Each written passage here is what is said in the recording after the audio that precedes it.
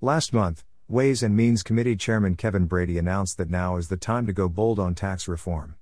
Unfortunately, some of his Republican colleagues are diluting his vision by considering the adoption of unconstitutional, growth-killing provisions. The new Stamp Act. Recently, both Brady and Speaker Paul Ryan acknowledged that Republicans are divided on the final 20% of their upcoming 2017 tax reform proposal. Of large concern is which, if any, of the revenue raisers from Dave Camp's 2014 plan will be readopted, something that Brady said may be a need. Some are debating whether Camp's failed 2014 advertising tax provision, and $150 billion paid for, should be bulldozed through. This tax would change advertising from being a 100% deductible business expense to one that is only 50% deductible, with the rest being amortized over a decade. For the so-called liberty-loving majority in Congress, the prospect of resurrecting this provision shouldn't even be a question. The advertising tax should remain nothing more than an embarrassing idea of the past.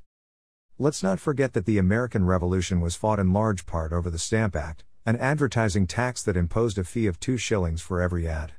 The tax was hated to such a high degree that the then British colonists coalesced together to intimidate stamp collectors into resigning. For that reason, the tax only managed to last for about a year. When the colonists finally had the chance to form their own country, they ensured that the Constitution, through the First Amendment, prohibited the government from regulating the freedom of speech and the press. To this day, taxing or regulating advertising remains unconstitutional. That's why in Thomas v. Collins, 1945, the Supreme Court made clear that free speech includes goods like advertisements, saying, "The idea is not sound, that the First Amendment's safeguards are wholly inapplicable to business or economic activity." In Bates v. State Bar of Arizona, 1977, the court echoed this sentiment by declaring, "Greater than commercial speech serves to inform the public of the availability, nature, and prices of products and services, and thus performs an indispensable role in the allocation of resources in a free enterprise system." Costly and unconstitutional. In an op-ed for Huffington Post, First Amendment scholar Bruce Fein recently came out against the Camp advertising tax. He said, "Greater than singling out advertising expenses from other ordinary and necessary business expenses for adverse treatment under the Internal Revenue Code would amount to an unconstitutional tax or condition imposed on the exercise of free speech." He's exactly right.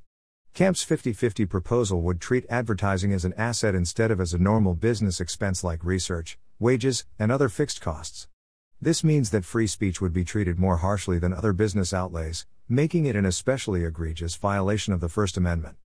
Even if it wasn't unconstitutional, resurrecting the Camp ad proposal would still be a costly mistake.